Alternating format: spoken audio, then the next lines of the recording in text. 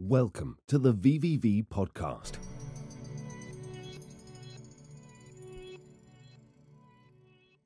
Welcome everybody to another AMA today with Exocore. Let me introduce our today's guest, the CEO of Exogenius, the company behind the new omnichain restaking platform Exocore. Welcome, Warren Paul Anderson. Hi, Warren. How are you? Hello, I'm doing well. How are you? Good, good. Thank you very much for your time, for joining in.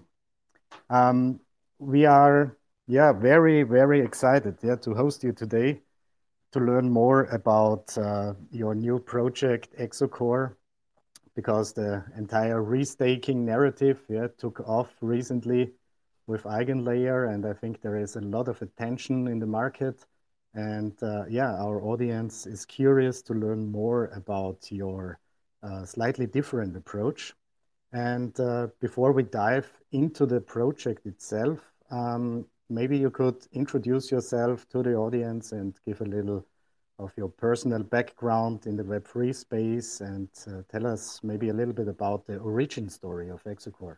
Yeah, definitely. I'm checking out the audience. I haven't seen this many sharks since last time I was surfing in Oahu in Hawaii. So that's okay. I'm not afraid of sharks. So I'm very comfortable. Good to see. It's great to be here. My name's Warren Paul Anderson. Just some background on me. I've been in the crypto space full time now for over 10 years. I hit my 10-year reunion this spring. It's really been awesome kind of seeing the evolution of the industry in so many forms. And I think this is my fourth bear market. I actually started off as a Bitcoin miner back in 2011, when you can actually win a block with the CPU power, which is almost hard to fathom now. But that was just a hobby. I've explained it before. It was like tending a garden. Sometimes the garden dies and you replant, and sometimes you get some fruit and you celebrate. Sometimes you eat the fruit. Sometimes the fruit dies. The analogies are ongoing.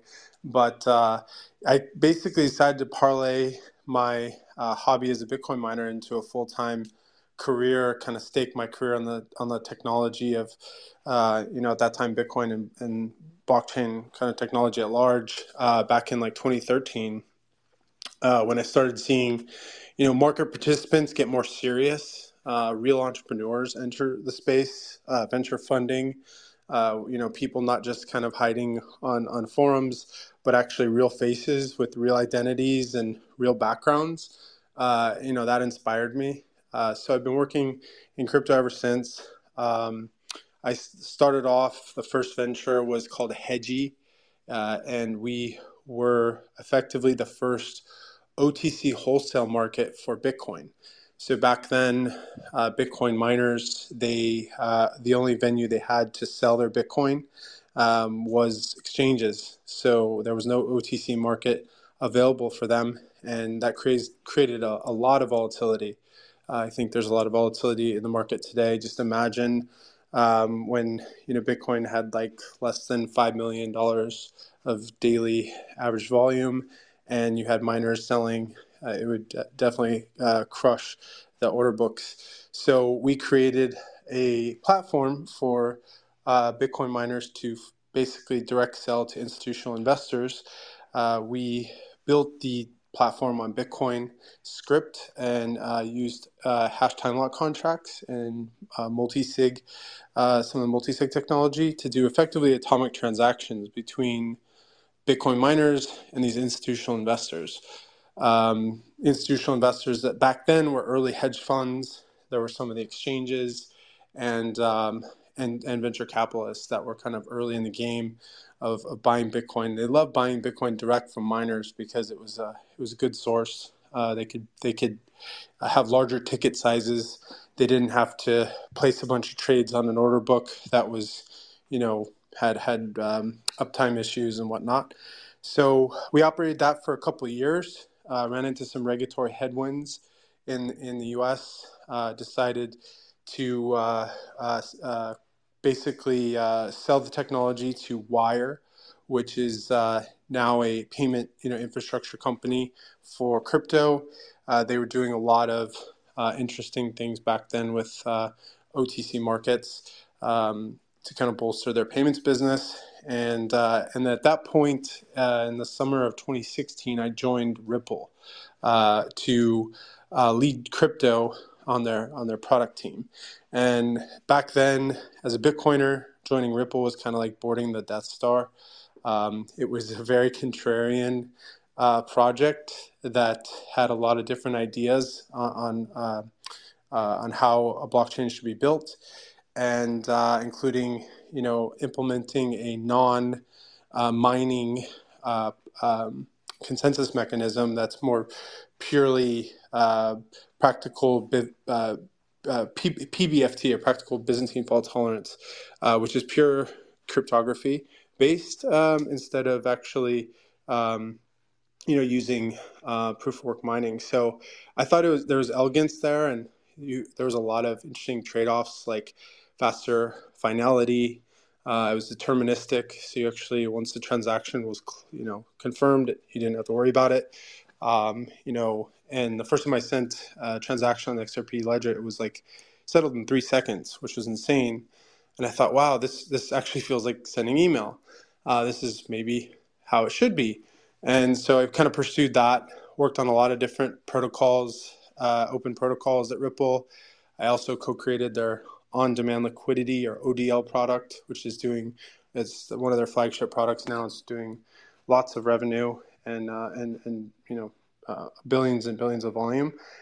So I spent 5 years there, which was an eternity anywhere in tech, especially in crypto. But had a great time. Developed some really great relationships. Learned a lot. When I joined, there were 50 people at Ripple. When I left, there were about 650. So I saw a lot of scale. Ripple's a pretty well-run organization. So understanding and being part of that growth, I think, is great as a founder, to really understand where to make key hires and how to scale. Was able to have a great time there. But after 5 years, I was definitely itching to do something different. At the time, I was really thinking of, like, what are the key problems that are still not solved. And one of the issues that I found was, in working at Ripple with especially a lot of these banks, is the radical transparency of blockchains is actually a positive and a negative. It's a positive in that it keeps people honest and accountable, but it's a negative in that you can see transaction balances and history, and that's difficult if you want to preserve privacy. So I thought the privacy problem was still very much an issue. So I started exploring, who was working on this problem and what technologies were they using. And I was very familiar with, what Zcash had done, implementing, zero knowledge on effectively a fork of Bitcoin, and but also wanted to understand, what some of the latest technology around the zero knowledge was working on, and so I joined a project called Findora as their VP of product to work on, implementing ZK for privacy as a layer 1, but with a different turn to effectively make it programmable and basically just a lot more useful. Zcash is a great technology, awesome network, but it's, like Bitcoin, it's hard to use, hard to build on. It's not really programmable. I think Zuko and the teams there are making it a little bit better, but at the time, it's a little hardened. So that was kind of our focus. So I worked on that for 2 years. I had also built a lot of middleware, including, some of the like a bridge implementation, a lot of Oracle infrastructure, RPC infrastructure, ran a ton of RPC infrastructure at Ripple as well. So this was a common theme, in my progression in crypto is working on all this middleware.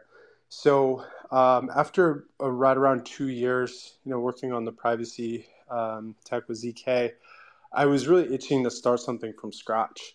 And restaking has been something that I've been kind of tracking. I think I heard about it first at Stanford Blockchain Conference a couple of years back. And I took a note, right? And I said, this is, keep this in mind. This is something that might be interesting. It solves an interesting problem, which is these middleware services are not able to really effectively bootstrap their own decentralized security and trust very easily or very, very cost efficiently.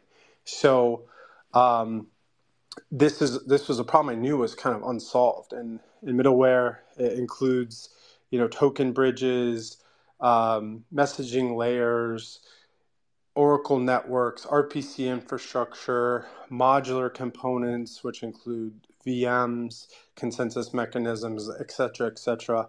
The category of middleware is continuing to grow. And layer one blockchains actually don't secure these middleware services. They're kind of left on their own. It's like a growing archipelago of islands that just, have to fend for themselves. And while the sovereign kind of nation just progresses, the blockchain. So I thought, restaking could be very, very interesting from that perspective, because what it does is it extends, and probably getting ahead of myself here, but it extends the crypto economic security of layer one blockchains and to secure the middleware services.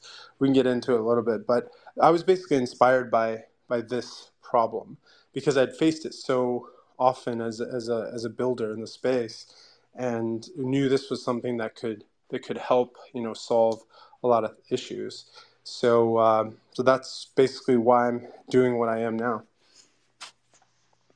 Awesome. Yeah. Thank you very much. Yeah, for the introduction. Yeah, it's very impressive. 10 years in Web3 is an eternity. Not many people have that experience and that background. So really, really great to hear your history and your background. One thing that stood out during our due diligence of Exocore was also the experience of the other co-founders. So maybe could you also introduce them? I think that's also quite interesting for the audience to hear who's also on board and carry the vision. Yeah, sure. So my other co-founder is RJ Lon, who is the former co-founder and CTO of Harmony. Harmony's a layer one blockchain that was very popular, still very popular, for being one of the first to implement sharding, well before Ethereum even kind of had any proposals in place. So RJ and I met a couple of years ago, at a crypto conference. We stayed in touch mostly, and Harmony Chain was also, or Harmony Project was also kind of like a sister project to Fedora. A lot of former Harmony contributors had kind of migrated over to Fedora at some point to act as contributors. And so there was a lot of overlap with the validators. So both chains, proof of stake. And so there are a lot of the validator operators who are, both Harmony and Fedora validators. So we had a kind of a shared respect for each other's work.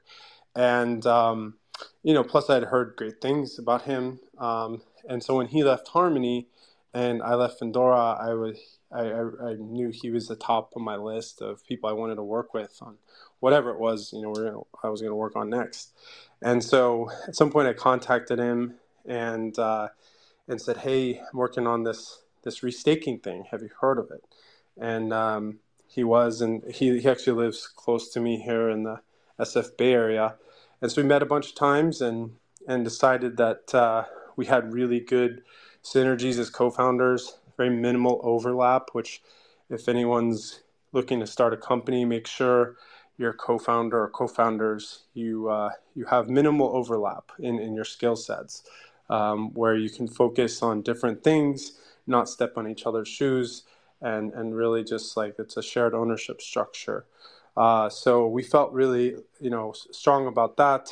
And then most, importantly, we had this shared vision, for the future of restaking, and we could come to agreement on that. Plus, we've also built, a lot in the space over the last 5 to 10 years. So we're, very production oriented team.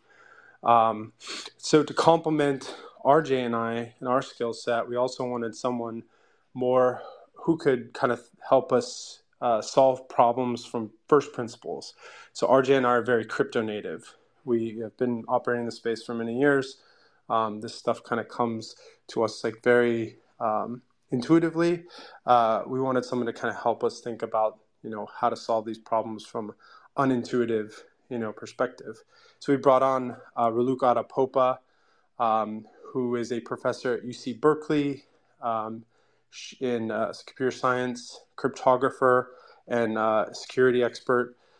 She recently won the ACM Grace Murray Hopper Award, which is awarded to the top computer scientists under 35. It's kind of whispered that they call this like the Baby Turing Award, because it's like a kind of a pledge to the younger computer scientist community. And she's also most recently the director of the Skylab at UC Berkeley. And if you're familiar with UC Berkeley, it's every year it's a top 3 program in computer science with Stanford and MIT.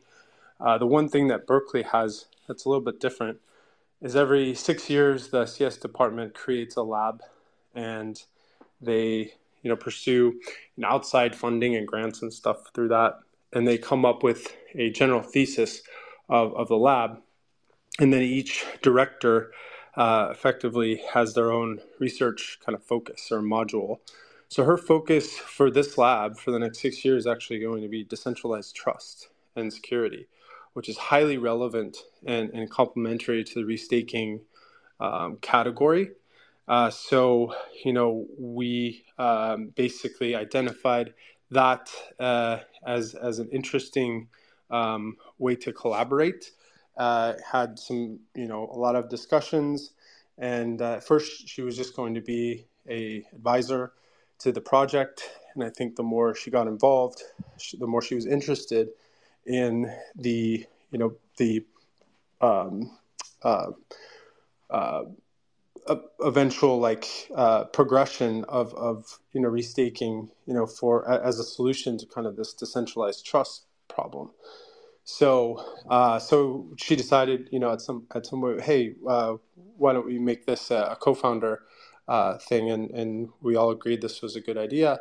So we rounded out the team with an academic who also has a entrepreneurial track record of starting 2 different companies in the security system space.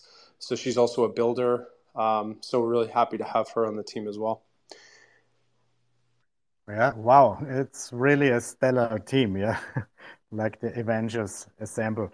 So it's yeah, you don't see it very often, yeah, in the Web3 space, yeah, that you have, let's say, true researchers combined with experienced developers that have a track record building complex and large structures, and on top also have the business capabilities, yeah, to scale solutions, yeah, because I remember, for example, Harmony was pretty big, yeah, in the last cycle.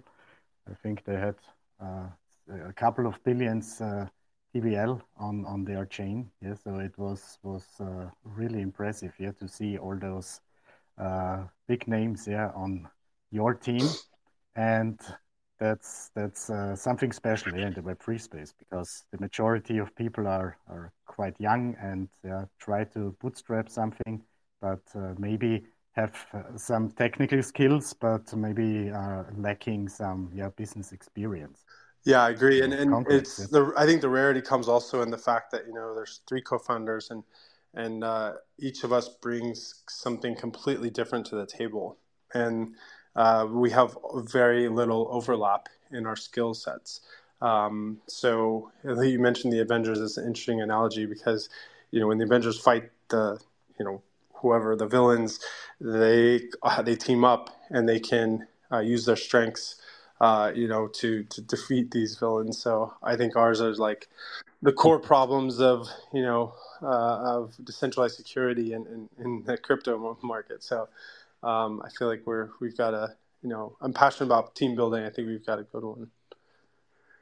Definitely, yeah. Yeah, talking about your villains that you fight with Exocore.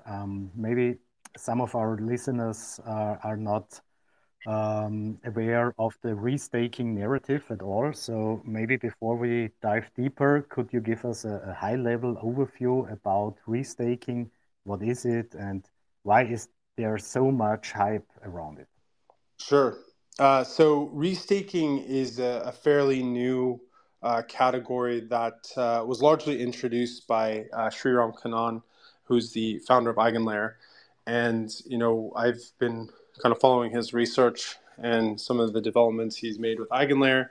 And restaking effectively introduces this new crypto economic security model. When I say crypto economic security model, what I'm practically meaning is effectively staking, right? So taking, your existing, assets or crypto assets and posting them as collateral to secure the layer one networks that, verify transactions. And what restaking is, you can think of it as almost if you're like a math person, but if you take something and square it, you're effectively replicating it, right? You're multiplying by itself. So basically, what's restaking is taking that existing collateral that you posted, which is usually locked up, to secure the L1 networks, which are basically securing the the transactions of the dApps or the decentralized applications. You're taking that same collateral and you're posting it to secure this new or this growing class of middleware services. And by doing that, obviously, when you post, as in a proof of stake blockchain, when you post your collateral, you get rewarded in the form of yield, right? And you have to opt into, also getting subject to slashing. So if the validator you are pledging to, violates a protocol rule, it will get slashed, and your funds will actually, decrease. So that's the downside risk. Restaking is similar. When you're pledging your collateral, you'll receive, additional yield at the downside risk of, subject to that collateral to slashing conditions. So, but this time the slashers are, these middleware operators.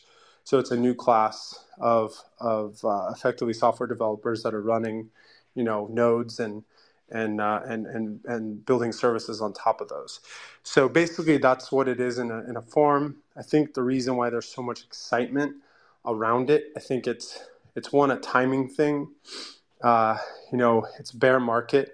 It's not a lot going on. I always tell people there's basically, two things in crypto that are always tried and true is things that allow you to have fun and things allow you to make money. And in a bear market, there's not a lot of money to be made. Therefore, there's not a lot of fun to be had. So restaking is kind of a way for people to enhance their yield by securing this new class of middleware. So I feel like there's a lot of interest in that because there's a chance to make more money, but it's also just the promises of what this can do to the industry at large, and how it can extend a lot of the development surface, across these different chains. I think is really exciting. So I think people are leaning into that. There's also just a track record of people following smart people. I think Sriram's, brilliant guy, and I think a lot of people are kind of following, his lead into this novel new market. In many ways, Exocore is as well, although we're taking a fundamentally different kind of design approach. But yeah, we're really excited to be, competing in the space. Absolutely, yeah. So we actually had Shriram on an AMA. I think it was at the end of last year. Was really inspiring, yeah, to hear his vision, and yeah. So that was also the first time, yeah, where we get in touch with the restaking narrative, and from that moment on, yeah, we understood this is a very essential building block, yeah, for the future of decentralization. So I think most of our listeners have heard about yeah, Eigenlayer, and they are building this restaking platform solely on Ethereum.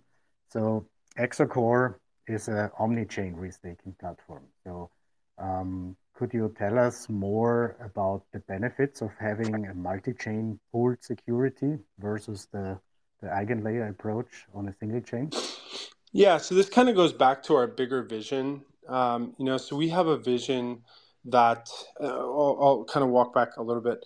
So one of the most important metrics that I view as a definition of where we're at in the development of this technology in this market is the number of developers that are working in Web3 or crypto full time. And, you can guesstimate that number today is roughly around, call it 50 to 100,000 developers full time, working, meaning they're getting paid to work on this technology in some way, shape, or form every day. But if you look at Web 2, the number of full-time developers working in Web 2 is on the order of like 30, some even estimate now 40 million. So if you take those numbers and stack them, there's like a bar chart. The Web3 number of developers is so small that tells us and suggests to us that we are still very, very early. And I say this having worked in crypto for over 10 years. I still think the infrastructure, the technology, and the market is still really early. And so if you can kind of consider that, then you think, well, why would a Web 2 developer come over to Web 3? What are the fundamental enticing reasons that make Web 3 attractive? And really, at the end of the day, the primary difference is the ability for a developer to build and run permissionless, decentralized products, protocols, and services. And this is, and through that you inherit a lot of interesting attributes, like, the ability to be more battle hardened, the ability to be just like an unstoppable kind of a force in the ecosystem, where you don't have to worry about being shut down. You don't have to worry about the rules of the platform or protocol changing overnight. It's mostly open source, so you can inspect the code. These are all things that are like tried and true to the Web3 space. And so we feel like if developers are going to come from Web 2 to Web 3, they're going to come because they can do this, and build these decentralized services. So how would they do that? So currently, the status of building any decentralized service today, it requires a lot of configuration. It requires a lot of bootstrapping, basically, where you're putting the pieces together. We compare it to, like, in Web 1, there was a time when you actually had to configure and build your own TCP/IP network in order to have some type of product or service, even we even start building it. And in Web 2, there was a time when, like Facebook early days, you actually had to physically drive to a data center, load your server racks, plug in the servers, connect them to the network, and then connect the network to your own infrastructure. And that was not that long ago. And so I think the Web3 equivalent of that today is that if you want to run a decentralized service today, you have to do a few things. You have to issue a token. You have to create a validator set. You have to build liquidity for that token. You have to increase the size of that validator set. You have to make sure there's tokenomics so that the token, there's all these different things you have to do that actually mostly have no relation to your product or service at all. So you could be building, an Oracle network, right, where you're primarily piping external data on chain and in a verified process, and but you actually haven't done any of that work yet because you've had to do all this bootstrapping. So we feel like Web3 is in that state where there's just a lot of stuff that has to happen before developers can actually get started building what they want to build. But in Web 2 today, there's an experience where I can go log into my AWS console, spin up an instance, and check a few boxes of where I want those instances deployed, and I pay the service, and that's it. I'm done. I can start developing. It takes less than an hour, and I'm not even a skilled engineer, and I can do it, in less than an hour, no problem. And that experience needs to be created for Web3, and it doesn't exist yet.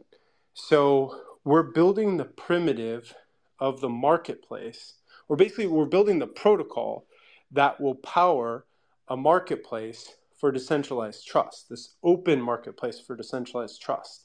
And what that means is that when a Web 2 developer comes to Web 3, they can simply choose, set up their account or their configuration, and then start paying to effectively inherit or rent this decentralized security and trust. And so they don't have to worry about all that bootstrapping. They can push that out for later if they want to issue a token, or when they want a validator set or whatever, they want to build a community around that. They can do that, but they don't have to do it at step 0. They could do it at step 22. So that we feel like that's the landing spot or the entry point that Web 2 developers need to consider Web 3 seriously. Because I think a lot of people in Web 2 still think that Web 3 is just a bunch of casino developers, right? And no one's building anything serious because they see, hey, how do I get involved? It's like, well, step 0, issue a token, and that just isn't attractive to them. They don't want to issue a token. They just want to build something. So we feel like we want to build towards that future, and that's kind of what's kind of bringing us, I think, into like how to do this. That's very powerful, yeah. So I love that vision. And yeah, I like the analogy, yeah, of building your own data center first before you can deploy your web page. So it's really early, yeah, in the stage that we are currently. And yeah, that sounds really promising. If the, let's say, the developer experience, yeah, is now in focus to make it easier to bootstrap something new. And yeah, we also follow the modular blockchain concept closely over the past year. And yeah, I think the majority of founders have exactly the problem, yeah, you mentioned, to build this entire ecosystem, yeah, and bootstrap the validator sets and everything else. Yeah, so it's really a pain because they want to focus on building their protocol, yeah, and need to invest a lot of time and energy and also money, yeah, into this environment, yeah, to start working first. Yeah, so That's really interesting to attack this problem on the market. So I'd like to touch a little bit on the architecture of Exocore. Because I think it's a quite complex approach, going multi-chain, and you secure with Exocore many other protocols. So how is the security of the Exocore chain itself handled? Yeah, sure. So, it's great to have a security expert on staff, on the team to help us think about security design. Security design is something that is that at the architecture level. How do you try to identify what the potential weaknesses are, in a system, especially a system that's pretty extensive horizontally. So we basically took a few design principles. One, we kind of we understood generally, like, and at a very technical level of like how the eigenlayer platform works, and there were a few design decisions that we felt like we wanted that we could improve, right? One is we wanted there to be an open governance system where the a lot of the uh, consensus around certain state within the system, what could be decided upon by an open governance process. So in order to do that, we had to introduce basically a new trust assumption by implementing a consensus mechanism. Exocore runs Tendermint for consensus, and this is an interesting design choice because we inherit a lot of benefits from this, and one of them is that so restaking in general, has the slashers on that are basically able to slash, user assets in case anything goes wrong, and that can be thought of as like obviously a downside, and unintended slashing is a concern. So what Exocore does is it acts as basically a buffer between these slashers and the L1 networks that Exocore is deploying smart contracts on. So Vitalik has raised a lot of concerns around restaking generally, on how it can introduce unintended consequences, where overriding social consensus at Ethereum. Basically, the headline is that he doesn't want a repeat of the DAO hack, which forced a difficult decision by the Ethereum community to effectively roll back the chain, and this is, I think, still a thorn in their side today. That was an unfortunate decision that had to be made to save users money, but that may have been regrettable because now it's has to kind of carry that with it for the future.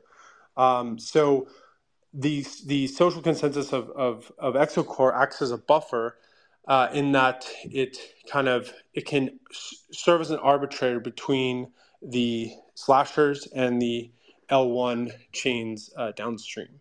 So this is a benefit, that we don't have to rely so much on the L1 social consensus because Exocore has its own, effectively, a meta consensus that's domain specific to restaking. And what it primarily does is it maintains the restaking operations of across the different L1 chains, the smart contracts that are deployed on those chains. And the way it communicates with these L1 chains is through light client ZK bridging. And what it does is it will write in one direction to lock, unlock, or slash assets on the respective L1 chains that the smart contracts are deployed on, and then it will read the state, through the block headers of those chains through light clients. And so we're pretty excited to be implementing this using ZK technology. This is something that wouldn't have been even feasible a year or two ago. So it's one of those developments, I think, in the state of the industry where we're empowered by the efforts of a lot of others working in ZK. I've been working in ZK for the past 2 years, so I guess I'm a part of that. So we feel like across the board, we've addressed a lot of security issues. One, the L1 smart contracts that are deployed are very simple. They're very plain vanilla contracts. They can be templatized. They can be easily audited. There's no real complexity to them at all. They're pretty boring, which is great from a security perspective. That's because that's usually a level where a lot of, it's basically a huge attack surface. So by simplifying that, we reduce attack surface. We address a lot of the risks of bridging by using, new kind of ZK light client bridging technology that helps, with verification of the state of the bridges. So we're pretty, we feel pretty good about that. Although we're always like cautiously optimistic, with ZK, and but we do have expert engineers on the team who are very, very well versed with the zero knowledge. And then lastly, the security risks of implementing a consensus mechanism. Both RJ and I have implemented Tendermint before in different forms, and we're very familiar with the technology. It's very battle hardened. It's tried and true. It's been around for a while. It's helping to secure, dozens of networks. So we feel like that implementing Tendermint consensus off the shelf is something that kind of addresses some of the risk at the consensus level. So across the board, we feel pretty confident that we've addressed a lot of the primary security risks that one would actually think of in a system like this. And this is just stuff that we've built before in various forms, and now we're just basically kind of stitching together using a few new tools and tricks, and we feel like we're going to have a pretty good outcome. That being said, we're constantly going to be utilizing external independent auditors. We'll be, funding a very big bug bounty system to address any security issues. These are things that we care about a lot. Amazing. So, what assets will you accept for collateral on Exocore? So we haven't announced or haven't finalized which L1 networks we're going to be supporting first. However, I could say kind of categorically, we support different types of restaked assets. One is the L1 native tokens. When a smart contract is deployed on a new L1, we can support the restaking through L1 native tokens. We can also support the liquid staking tokens if there's liquid staking token market for that particular asset. And then also we're looking at supporting some of the actual middleware tokens themselves. So we feel like this is kind of an emerging research where we can work to help some of these middleware services out with their cryptoeconomic security, also enhancing the yield of some of their validators and network operators. So those are the three assets that we'll categories of assets that will support. We do plan in the kind of how we look at the state of or the groupings of these L1 networks is we kind of divide them across different pillars. There's obviously the EVM chains. There are the WASM Rust chains, and then there are the Move chains. And then there's kind of other kind of modular chains that are being built with different VMs and different components as well. So we're kind of looking at those four pillars. Will probably be start in implementation, most likely I think in the EVM chains, and then moving to the other categories of chains as we grow. Great. Do you see some risk in terms of an overweight of a certain asset that is staked? Will you have some balancing measures in place? Not necessarily. So a big difference, and this kind of gets to differences between Eigenlayer and Exocore. We have a big, like I mentioned, a big vision around Web 2 migrating to Web 3. But part of that is taking a big bet on decentralization to win, and not necessarily on any single chain to win. So rather than extending just Ethereum for crypto economic security and extending that to other protocols and networks, we really are focused on aggregating the decentralized security across different networks. And that basically creates a compounding effect where for every new L1 that is added to the Exocore system, the strength of of the security actually grows. So we plan on supporting different L1s, and as we kind of add these L1 networks, this will increase the overall pool of the actual Exocore system. So we don't necessarily get too concerned with one asset kind of overweighting. In fact, we expect that to happen. But what this is going to do is this is going to create an interesting market for decentralized security. And for instance, decentralized security of Ethereum may come at a premium to the decentralized security of Solana. There's a trigger word there. And or vice versa, who knows, right? But we're not going to make a directional bet on either. We just want to support both of those types of networks, and then let the market choose, what the value of this crypto economic security is. And we feel like that's a good bet. And what this does, this actually diversifies the asset pool. So this actually makes it a bit, as you say, from a risk perspective, more risk adjusted, right? Where the pool is more of an index.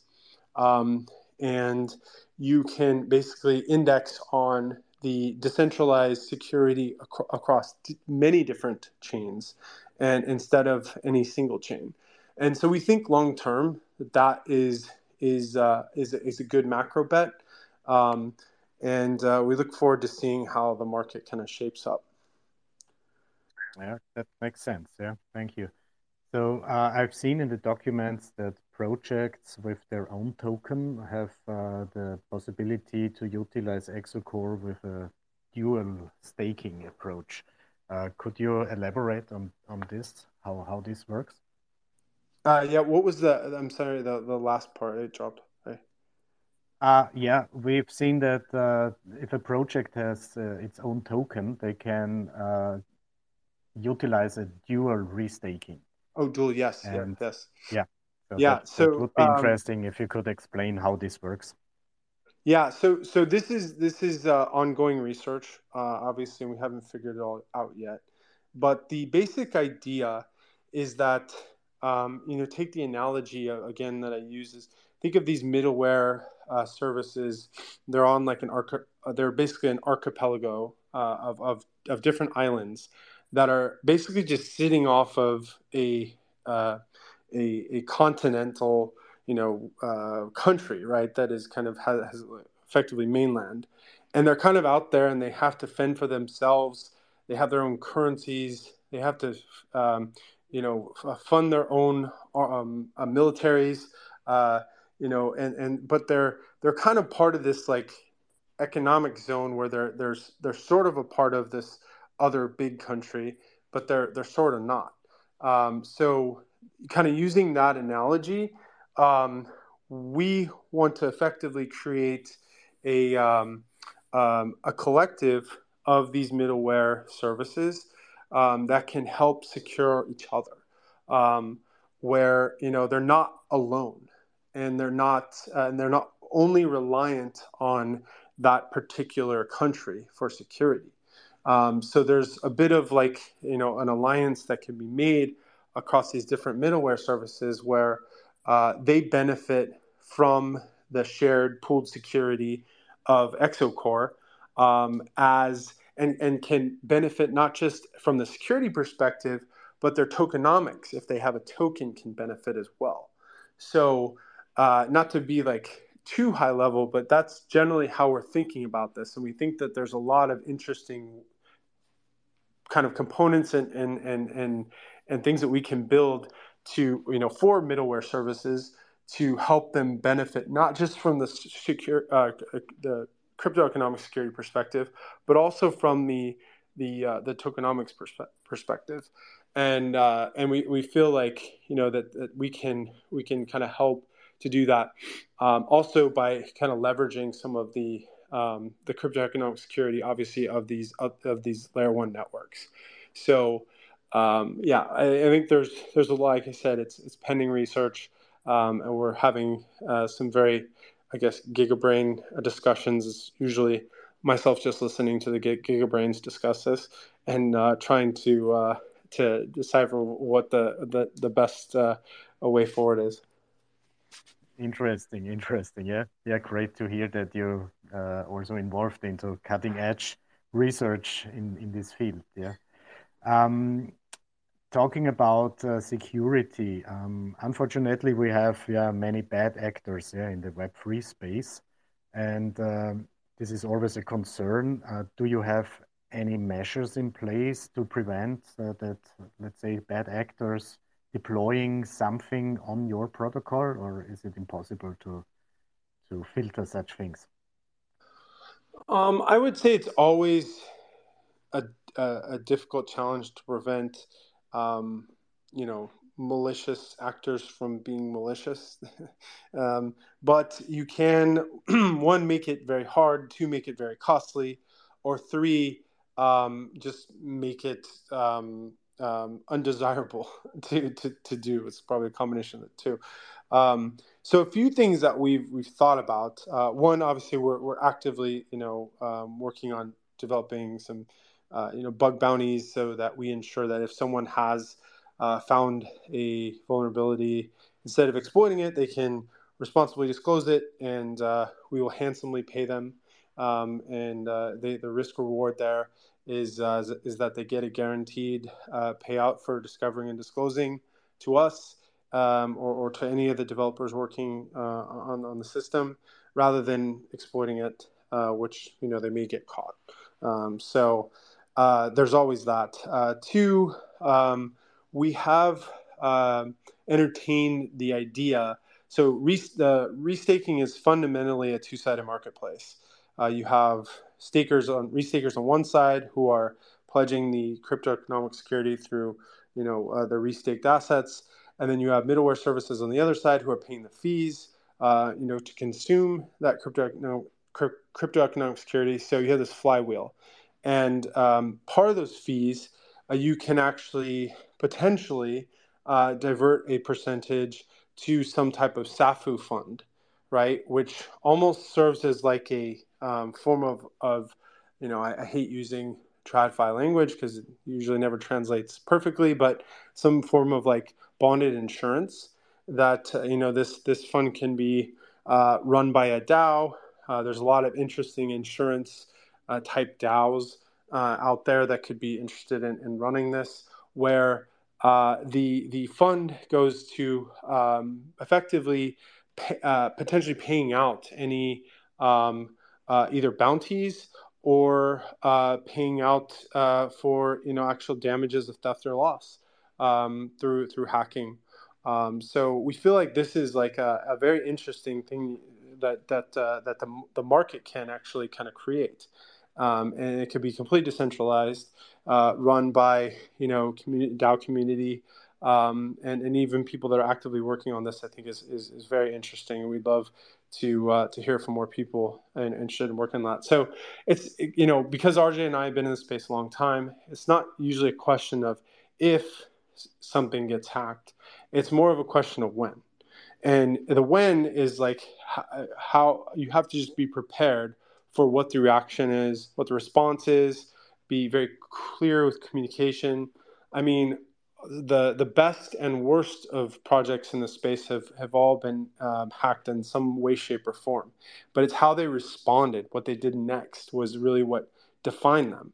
And so we want to make sure that Exocore is prepared for when something like that does happen, and that the system can kind of self-heal, the community can be supported, secured, and everyone can feel kind of confident in moving forward.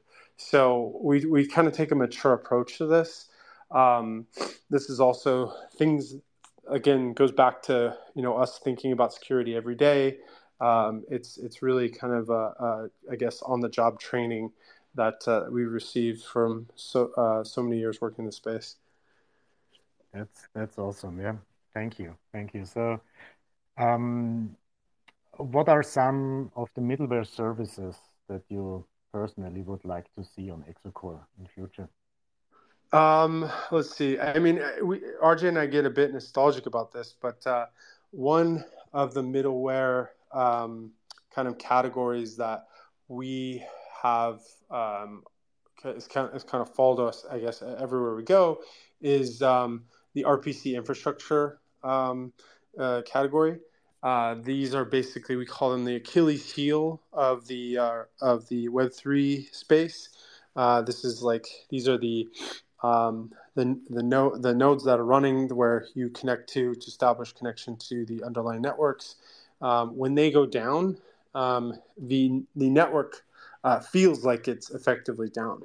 And so they're critically important. They're usually maintained by the foundations or kind of larger, like centralized entities. So recently there's been a big push to decentralize these RPC infrastructure providers. And we feel like there's a really good overlap between the decentralized RPC infrastructure providers and the restaking through cryptoeconomic security. So this is, I think, just based on our experience, in the space, this is one of the categories we can empathize with the most. We also, I think, can also empathize with a lot of the token bridges. We've, been there, done that. It hurts. It's painful. There are some implementations that are, it seems like that are working really well. And then all of a sudden, poof. I mean, what happened to multi-chain? This is an unfortunate, hopefully, occurrence that will no longer happen, in the future. Restaking can help to secure, some of these token bridges, and really, last one is like a lot of the messaging layers. So, this is a kind of analogous to the token bridges, but kind of similar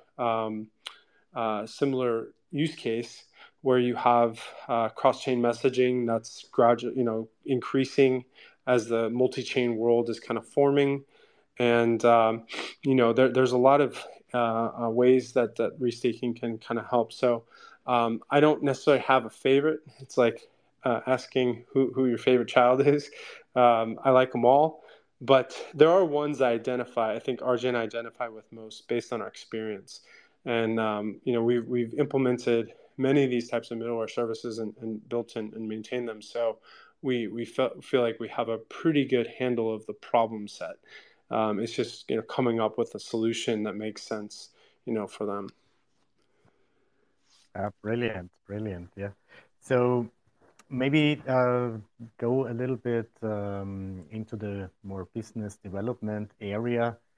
Who are your focus customers that you want to attract with the platform, and what are the current milestones that are ahead?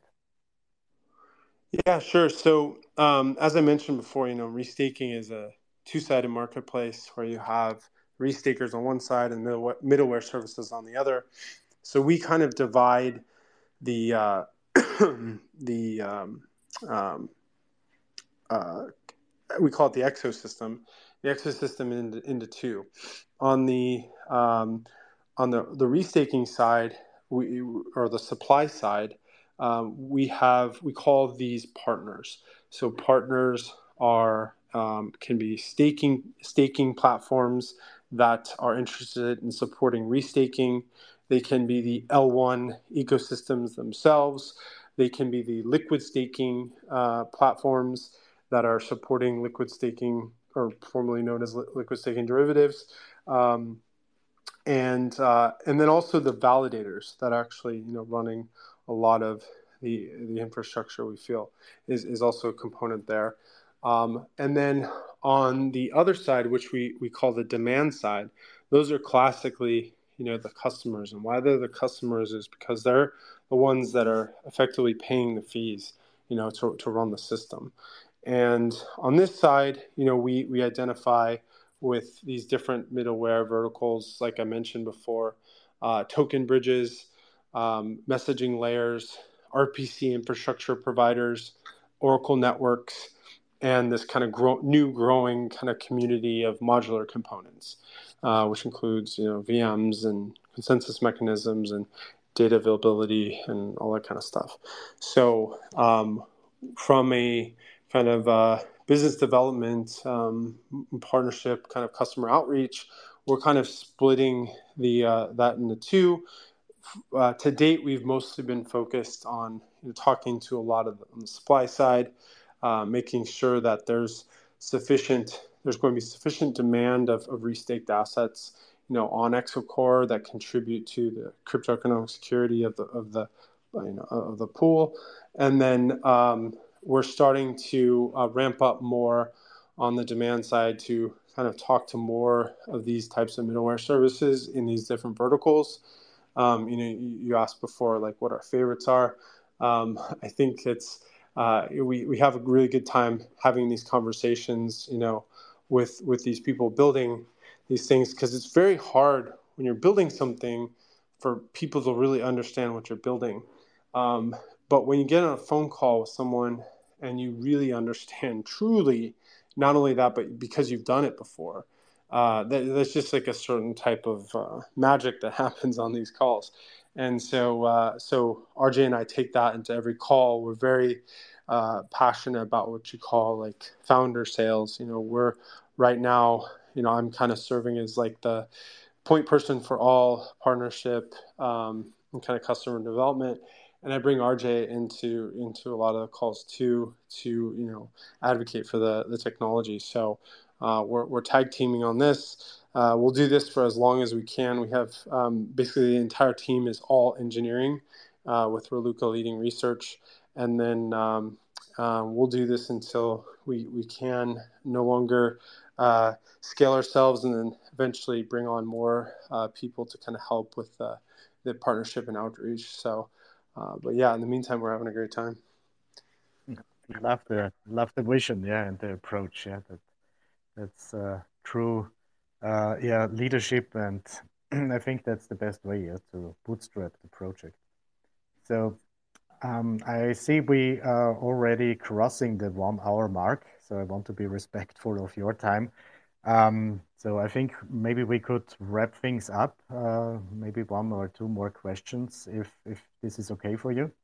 Yeah, sounds great. Yeah, perfect. One thing I want to touch on is yeah, actually Bitcoin got a little bit more attention now through the ETF announcements. Yeah, and many projects try to access this, yeah, unused liquidity, yeah, for other applications. Yeah, and I think this could be also interesting for Exocore. Do you have anything in mind for the future to connect Exocore to Bitcoin? We do. This is very early research, but the nice thing about being having an omni-chain design from really the core up is the ability to support any network, and including Bitcoin. I'm a Bitcoiner, not just at heart, but this is like I owe Bitcoin for getting me into this space, and spent many good years of my life working on top of the technology. So it makes a lot of sense, I think, to put some effort into investigating how to extend Bitcoin crypto economic security. Um, so with our approach also, we don't, because Exocore restaking is a form of external validation, providing external validation services to some of these middleware. We don't necessarily need permission from, or Exocore doesn't need permission from the layer one networks to effectively support it.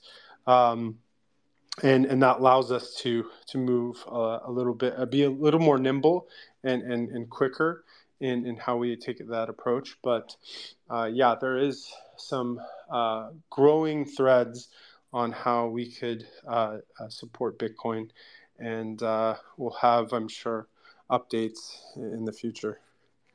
Very exciting, very exciting. Yeah. So what are the next exciting milestones on your roadmap? So some big milestones that we have. So we have been basically crawling out of stealth mode. We recently, I think last week, launched a public-facing website at exocore.network.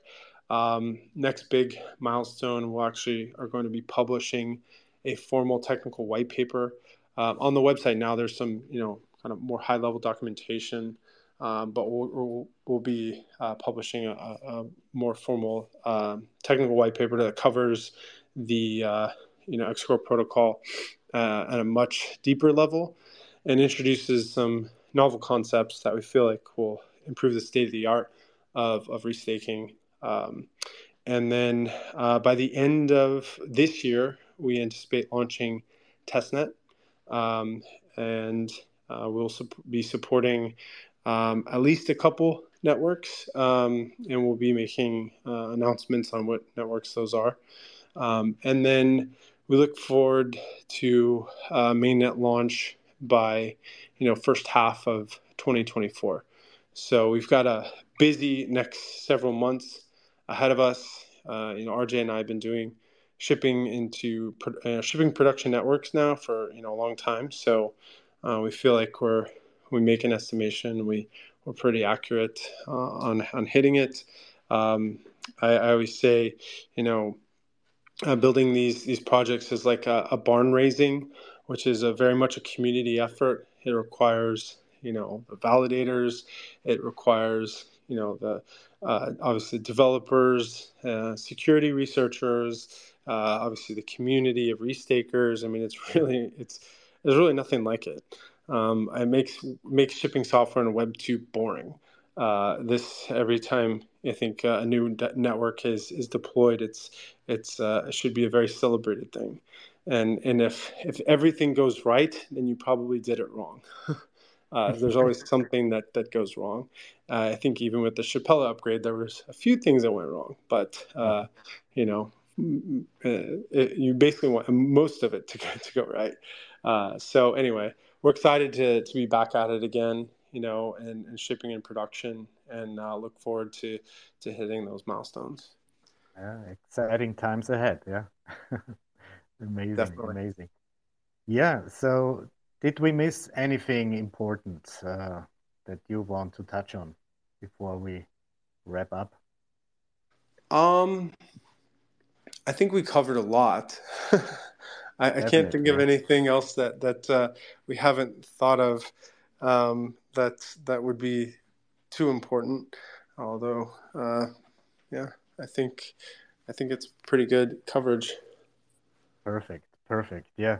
So I really appreciate all the insights you provided today to our audience, and thank you very much, yeah, for joining in and your time. And we've learned a lot, yeah, about restaking in general, yeah. So it was a very interesting trip into this restaking universe. And yeah, I wish you and the entire Exocore team, yeah, a great start, yeah, for the project. Yeah, thanks a lot. Feel free to follow us at Exocore Network. We haven't tweeted anything or had any presence, but we will be making a lot more effort on that very soon. So Great. Yeah. So also to the audience, yeah, please like and retweet this Twitter space or X space. Yeah, it's always hard, yeah, for me to get used to it. Yeah, to spread the word about this project. Yeah, I think it's really something important, yeah, for the entire decentralized ecosystem. And yeah, I would love to have you again on another AMA in future, yeah, to talk about updates and new developments in the Exocore ecosystem. that'd be great. Yeah, it's I really appreciate all the support. And it's great to have a fund that's so research focused and so active. In helping with pretty much everything. So it's great to have you. Appreciate it. Yeah. Thank you very much, Gordon. All right, thank you. Thank you. Goodbye. Bye bye. And yeah, I have also a surprise for the audience. So we will post a new podcast on our YouTube channel, I think, in a moment, or we already posted it. It's a podcast with Sean. And yeah, please check this also out and wait for the announcement or go to our YouTube channel to see the new video. So thank you very much for joining in today. It was a pleasure hosting this AMA for you, and I hope to see you again next time. Bye-bye. This recording has been prepared and made available by vVv. It is for informational purposes only and should not be considered a solicitation to sell, buy or subscribe to any financial instruments or products. vVv does not express any opinion as to the present or future price of any instrument mentioned in this recording.